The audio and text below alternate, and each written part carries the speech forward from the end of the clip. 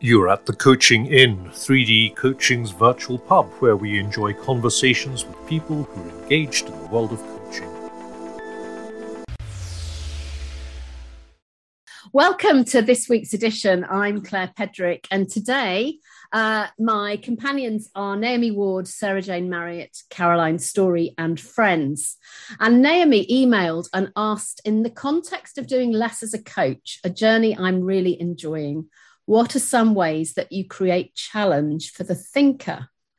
So I said to Naomi, come to the Coaching Inn and let's talk. And then I said to LinkedIn, who else wants to talk about simplicity and challenge? So here we are. Welcome. Naomi, tell us a bit about you. Well, it's great to be here this morning. And so I was a secondary school teacher for a very long time, and a job that I absolutely loved. And then, like so many people, fell out of love, not with the teaching so much, but other things, and found coaching. And when I did, I kind of realized, oh, this was the missing ingredient that I needed. So was really motivated and found my purpose really to go back into schools. And now I work for Making Stuff Better, which is a company offering regenerative spaces to school leaders all over the world.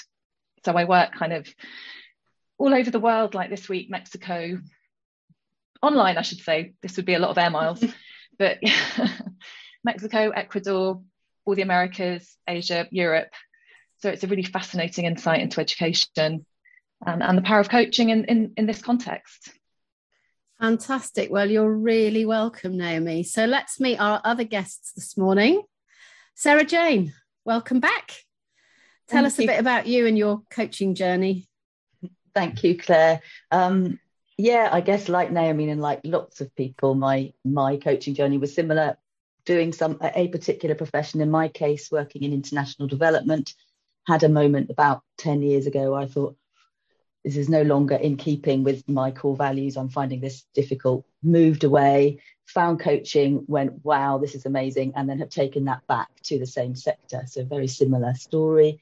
So most of my coaching are leaders within the international development sector, many of them within the UN, actually, which is fascinating. So like Naomi, a lot of my clients, most of them actually, are based all over the world, and they are amazing. And I feel really honoured to work with them and very glad that I'm not doing their job, but I'm supporting them doing their job. Yeah, fantastic. Well, you're really welcome. It's funny, my life story is playing out here amongst you lovely guests.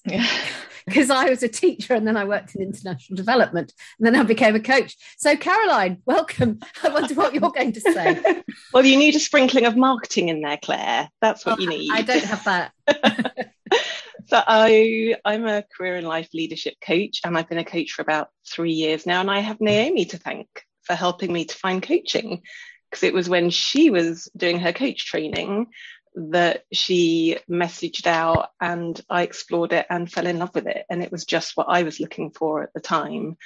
I'd spent about 20 years in marketing, both on client side, in brand management, and then in consultancy and strategy.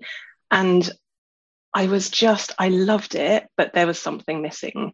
And what was missing was the people element. So why I was so attracted to Naomi's question in this podcast is my favorite bit of marketing, of strategy, of coaching is taking all of the elements and weaving them together to make the story simple. And the people part is what I really love doing now. Fantastic. Well, you're really welcome. Yes, somebody once told me I should be in marketing, but I don't know why. And Bryony. Simple. That's true. I love that simple thing. Bryony Roundtree, our other guest this morning. You're really welcome. Hello. Thank you. Morning, everyone. Thanks for having me. Pleasure. I trained with Naomi in the room together. So we got to glean her wisdom, which was lovely. I did various jobs. I was a care worker. I did some customer service to start with, but then care worker, which is mostly end of life care, but a complete mixture of all ages really, and for birth. And then I taught sexual health, HIV/AIDS awareness in Tanzania, and then I came back and worked in the pupil referral unit, working with excluded teenagers. And then I worked at the designer setting early years, supporting parents, and did antenatal education. So I'd gone from death to birth. And when I was studying that, my mum was studying to be a soul midwife. So there's always holding space and supporting people in transitions. And as I was running these parent-child groups and knowing as my babies weren't babies, I wanted to do something else. I came back to coaching, having a sixth form tutor who was a life coach in the 90s, thinking, oh, I think I need to get some life. And I come back to it. But yeah, it's coming back to working with people to have a better relationship with themselves, so that we can have a better relationship with each other, more capacity for communities, more capacity for the planet, all of that. And really, it's wonderful hearing about the UN and like Naomi, I coach some teachers as well, but people doing important work in this world that we need to support and keep going. And I'm a mental health first aid instructor as well because of that, some of that work. But, thank you. I love the connections. I love the connections in this call. And it also makes me smile because it makes me think of the times that we coach somebody and we go, oh, I think that's really interesting. That makes a connection with my life. I'd love to talk to you about the work you did in Tanzania, Bryony. But actually in coaching, that's not an in-call subject. So it's just lovely as everybody's talked. I'm thinking, I'd love to talk to you about this. I'd love to talk to you about that. And we're at the Coaching In, so we can talk about anything because this isn't coaching. So simplicity and challenge. What examples might we have of where you've really kind of thought about that? And you've gone, oh, I wonder if that could have been simpler. I was, my starting point for this was to think about the word challenge and the connotations really. And for me, it was something quite aggressive, whether it comes from sport, that was a really great challenge, bruising challenge. There's almost a kind of, stop in your tracks, slight violence to it. And I sort of went back and I realized that in Middle English, there's a connection to the word accusation. And in French, there's a connection to the word calumny, again, accusation. So I think I've just embodied the meaning of the word challenge to be something in that energy. And so I think what I'm hoping for today is kind of a reframe for challenge to be less about power, more about the thinker, and for it to happen at a deeper, more transformational level. But yeah, your question about simplicity, I guess it's just doing so much less. It's interesting. I think sorry. Go on, Bryony. That word power, there's different. Yeah. Like that could be the raw power, or it could be this gentle, like flowing, gently pushing something out that ripples and has a different tone of power. So I think there's another word in there that's. Yeah, and what I heard you describe, Naomi, was what Kim Scott would describe as obnoxious aggression, which I'm glad you avoid that in coaching. Thank you. That's great. So if you look up the cover of Kim Scott's book Radical Candor on the internet, you'll get a picture of some of the editions of her book have got a 2x2 grid on the cover. And she talks about high challenge, low support as obnoxious aggression. And in John Blakey's book, Challenging Coaching, he calls that stress. And I think that compassionate human beings often avoid challenge for that reason, because we fear that's where we're going to be going.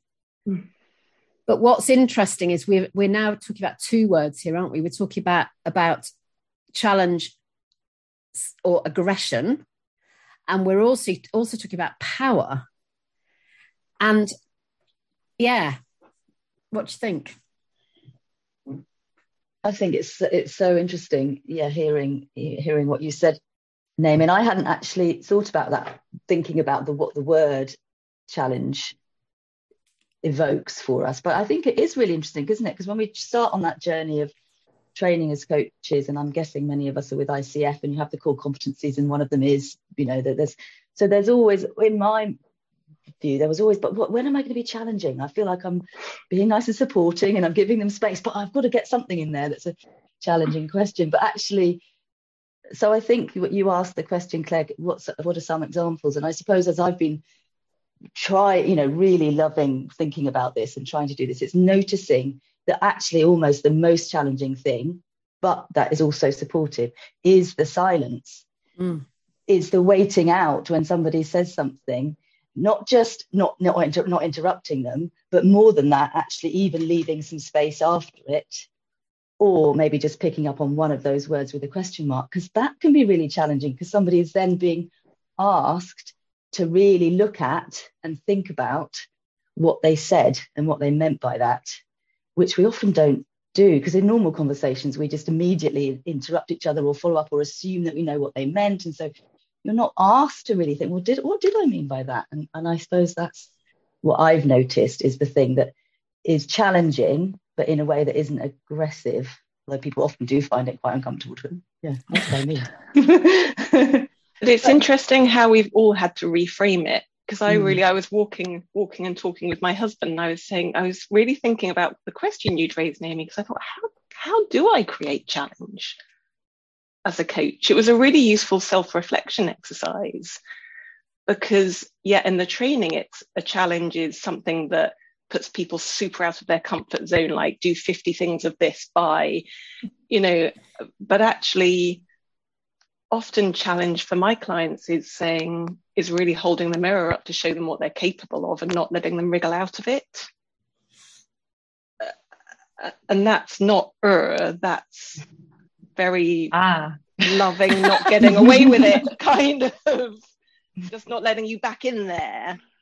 And it's like the silence and the picking up, it's really uncomfortable for a lot of my clients to have the spotlight on them. One of them says it's like I won't let them hold the door open for me, because you can't have that chat. And it feels really uncomfortable and challenging. Yeah.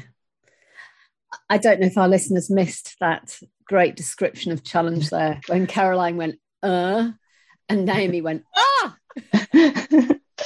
because actually is a horrible question, whatever the words are in that. But when you just invite somebody to dig a bit deeper is a great thing. I think, listeners, we need to just annihilate the myth now that there could be a book about challenging questions, because any questions in a book about challenging questions won't be challenging because they'll be learned. And actually, challenge comes from noticing in the moment. And when I watch listen to recordings of coaches coaching, the challenge is never the question the coach thought it was going to be. It's another question they happen to ask on the way that is usually very boring and rather insignificant. And yet suddenly it changes everything. And they're pretty much always questions that can't be repeated, apart from the one that you asked, Sarah Jane, which is the silent one, which can be repeated often. And also for me, sometimes it's you say the question you don't think you're going to ask, but also I start saying it, I don't know what I'm going to say. When you're in presence, really in presence, nicely articulated. And you just start asking a question and other words come out your mouth. And as just, the whole thing of simplicity when there's not many words in it. Yeah. Mm-hmm. And I think that presence is a clue to where you can challenge. So I remember a recent coaching session with a head teacher who was talking about the difficulty he was having in communication with his parents. And he wasn't making eye contact with me, and he was talking all around the room. And it was happening there, the kind of disconnect. And I was like, right, I'm noticing this. Do I have the courage to name that I'm noticing and I'm feeling that I've lost contact? And I went, oh, okay, deep breath. And I said it. And that's what was needed. Oh, Naomi. Oh, sorry, Claire, you go. That is such a great example of using the information that's in the room, because that is so much more powerful and so much more challenging than talking about it. And I often do that. And I'll say, can I just stop you for a second? Is that what's happening here? Or what just happened? Because if they see it and notice it, then it's challenging. If we talk about it, or we're a bit more distant about it, it's less challenging. But to actually freeze somebody, and you can do it with humour. Just wait a minute. What just happened?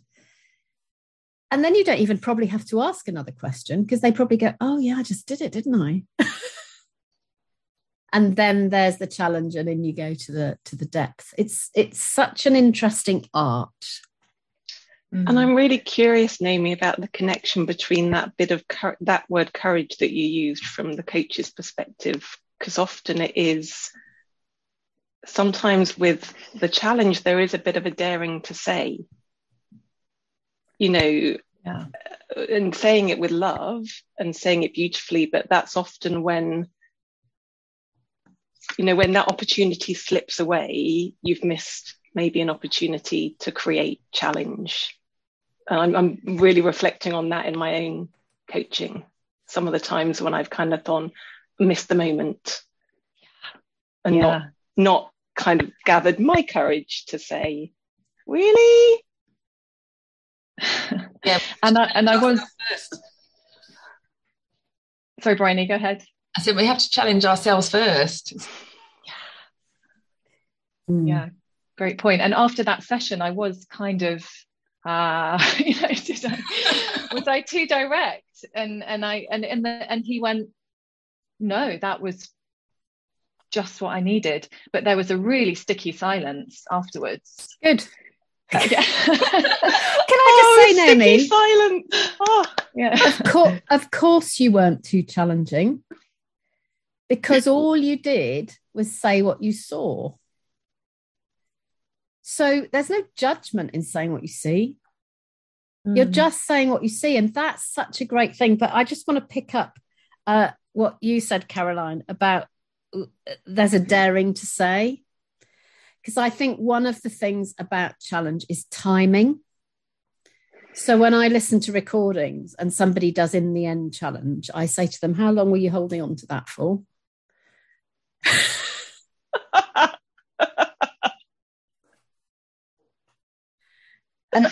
And I wonder whether, the part of the daring to say and the thinking about, or the not saying it, and as you were saying, Caroline, where you're kind of, it's partly because that's harder than what I was talking about earlier, which is just the silence. And I think partly it's been thinking, I would like to notice this, but I know I need to notice it in a way that there isn't judgment and it isn't an interpretation. And it's that whole thing of just how do you, stopping with the noticing and the holding up the mirror, as you were saying, Caroline, and all of the other stuff that's going on in our heads as to what this means and our interpretation of it, making sure that you let that go and you don't that doesn't come out at the same time. And I think I'm sometimes a bit worried that that's all going to fall out at the same time if I open my mouth and say what I've noticed. So maybe that's partly why we hold on to it, because we're just kind of, how do we do that without?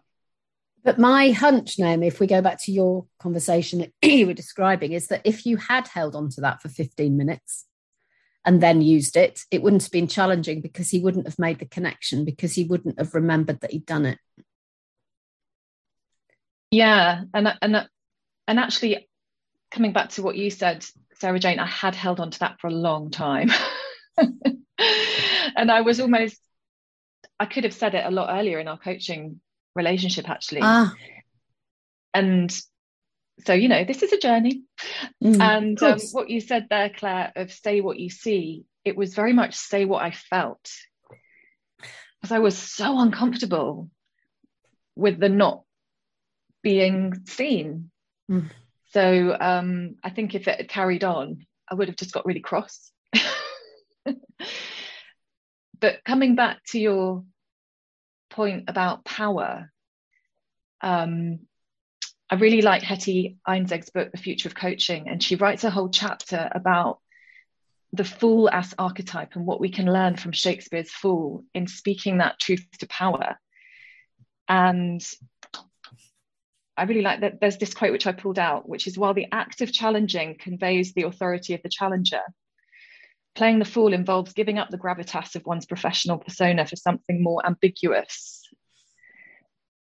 And like you said, Claire, it's done in humour, but actually you're cutting to the heart of what's going on. And if we go back to what you said, Caroline, earlier about marketing and forming beautiful words, ambiguity is terribly painful if you like crafting words. But ambiguity is also about releasing power and letting go of power and not getting our value from being from how we say stuff, but actually from the impact of how we say it. Yeah, you're so right. It's just saying it, and to your point, Sarah Jane, not crafting the words around it and having to interpret it, which is the marketing kind of strategy thing.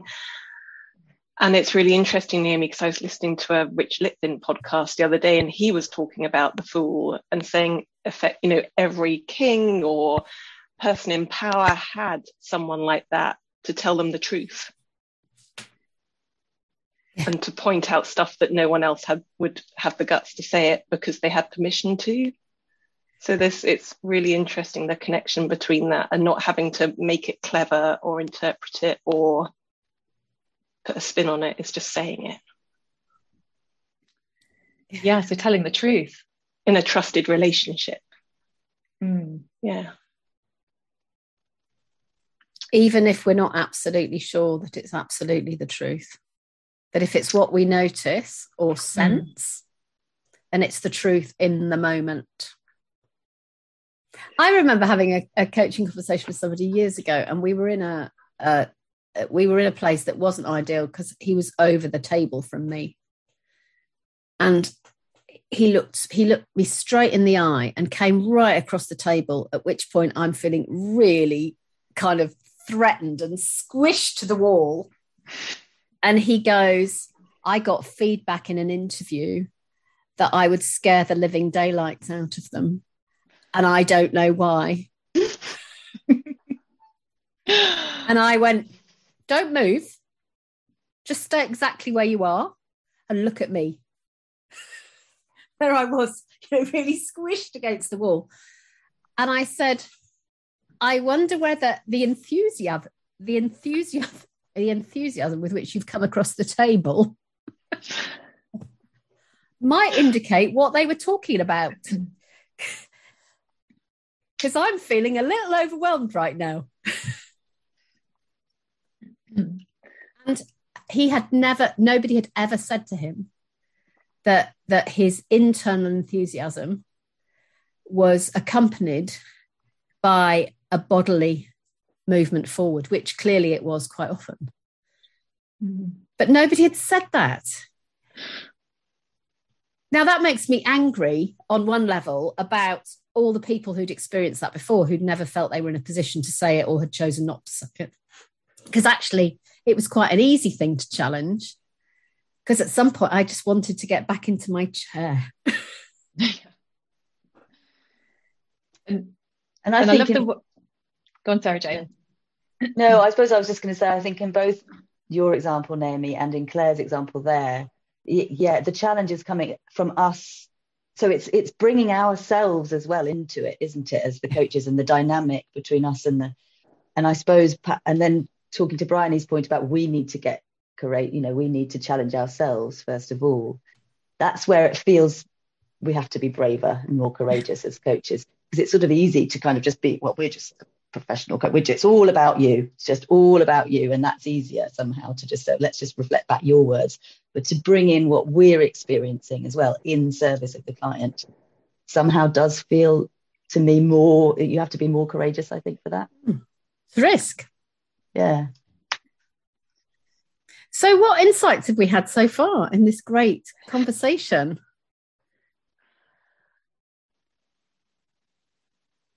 That's for me. Go ahead. Yeah, the gift of doing it. I mean, coming back to that, I think being reminded what you were saying, Claire, about that guy never having been told that. And I know of someone else personally in my life who certain behaviours have been really tricky, and through some volunteer, it was years before anyone said anything. And when it did, it was devastating. But it was said, and actually the responsibility and the ownership for us to own, that's one of the gifts we have, is to bring that challenge, like someone said, we love. Yeah. What about others? What insights have we had? I'm taking your thing, Bryony, about the gift and adding Naomi's. It's like having the courage to give the gift is really helps me reframe that. It's beautiful. And it's that question of what's the cost of not giving the gift? Yeah. What if I don't? Yeah. And there's not so many insights for me, but one of them is now going to come across as another question, actually more. But it was interesting, Naomi, that you said you could have brought it up earlier on in your coaching relationship with this client. And I've had this examples as well, where I've worked with people over time and there's been things that have been building, and I wonder now whether it was exactly the right moment, because by that stage you had that trusting relationship with him and he knew therefore that it was given with love. And had you said it the first time you experienced it, but you didn't have that trust, it might not have been received in the same way. It might not be just challenging and aggressive, but not with the love that actually made it work. And I think that's very kind. And I also, looking back, think, because there's a dynamic here as well in coaching, in the coaching space, of power, whether we like it or not. Yeah. If you're a male principal of a school of 3,000 people, I've not been a head teacher, I don't know what that's like. There is a slight, and I'm still working on this, and I've made huge progress to really stand in my authority as an equal partner, back to the this crucial word, partnership. So I think if that happened again, from what I've learned from that coaching partnership, I would tell the truth much earlier. So that's another dynamic, isn't it, in terms of gender, race, class, ethnic, all of that is another dimension here. You need the right. Or you go, Bryony. No, carry on. I was going to say, you need the right conditions for challenge. That's what it's bringing up to me. And back to your 4-box matrix, Claire, that kind of, there needs to be that equal partnership. And first, you need that feeling of safety and support. You need to feel supported, that there's a support, and then there's challenge, and then it fits into the right quadrant. And going back to the Fool, because my learning is about the Fool and ambiguity. I want to sit with that, and I'd love you, Naomi, to send that quote if you can. That would be great, and we can put it in the show notes, because I think that's worth sitting with. But there's something about, if you think about the court jester in English history, and the court jester was the fool who accompanied the king or the queen. They didn't have any level of equality, but they did have permission. So that's made me think. And also what I love about what you said, Naomi, is that it had happened a number of times before, and you chose on that day to use the data that was in the room on that day to say it, which is different in timing from what I was saying to you, Caroline, which is it's all about timing, and if you've missed it and it comes in later, because there was a repeating thing there. One of the things I do sometimes is to say to somebody, if I was going to be really challenging now, I would be telling you, so if I go to your example, Naomi, if I was going to be really challenging now, I would be telling you how I'm feeling as you're talking about this. Which is a giving permission. Years ago, one of the people I work with said to somebody else in front of me, watch out for Claire because she's got a velvet knife. And if she says to you, can I be really challenging? You just need to know that's going to come in as a 12 out of 10.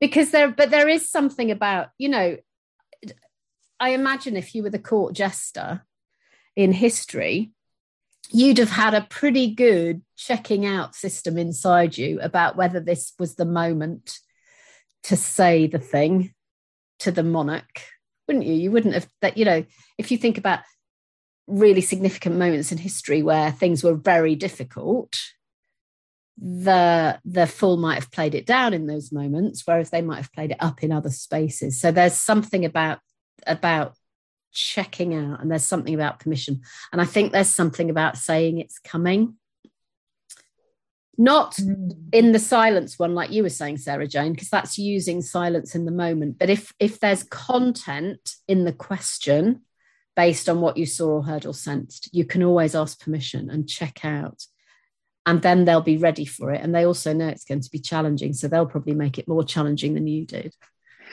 I used that the other day. I said to a client something had been building, and I said, so I'm going to say this with love, and she kind of went, okay.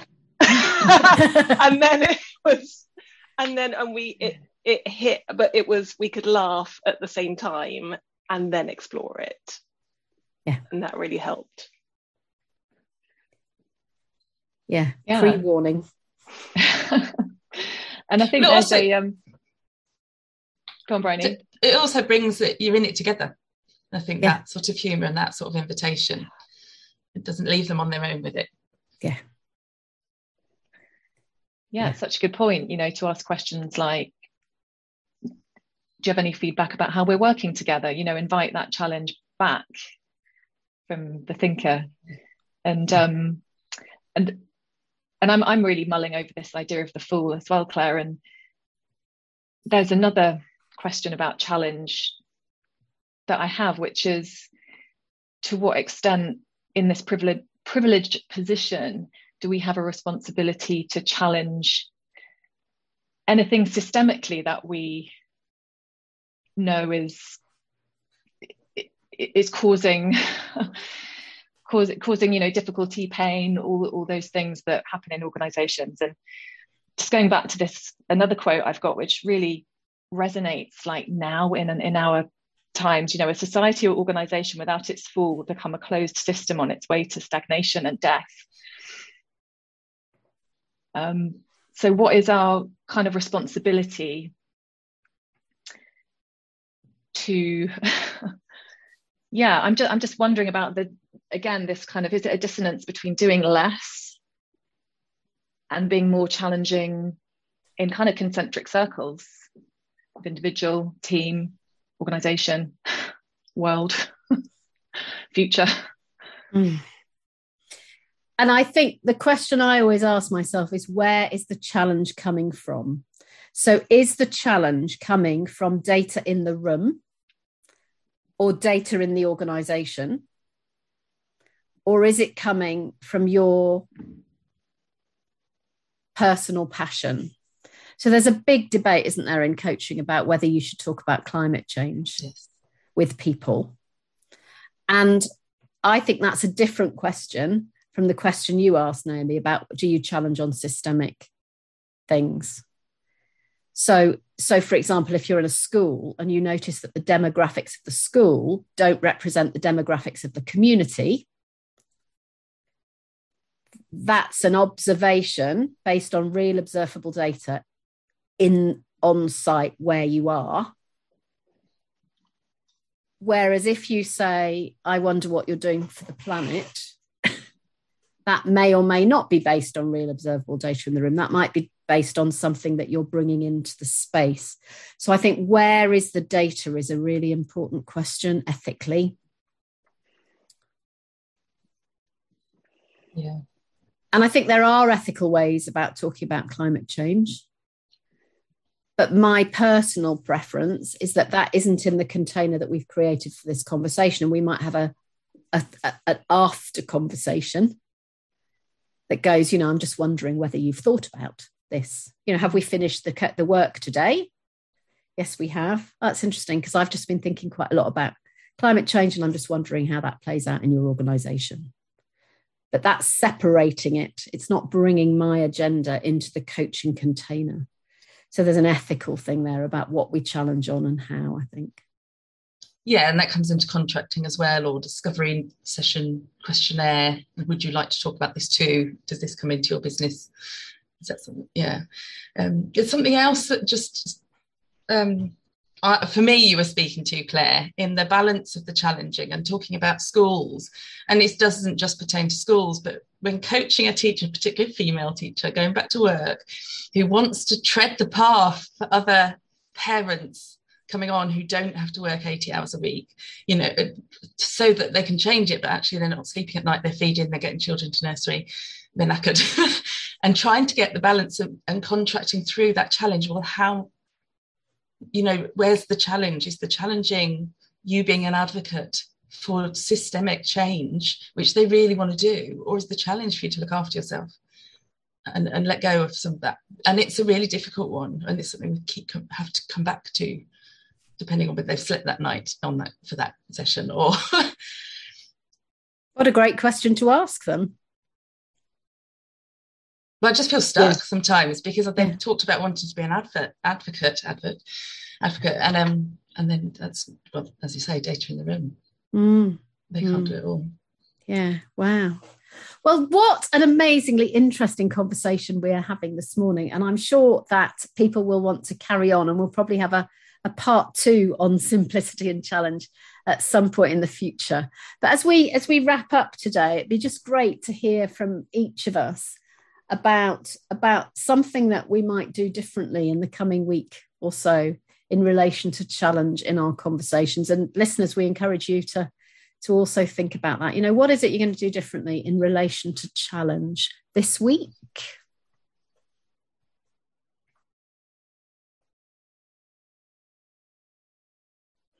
Okay, I shall start. Sorry. So there's the perfect sort of pause after a question that we're both after you, Sarah Jane.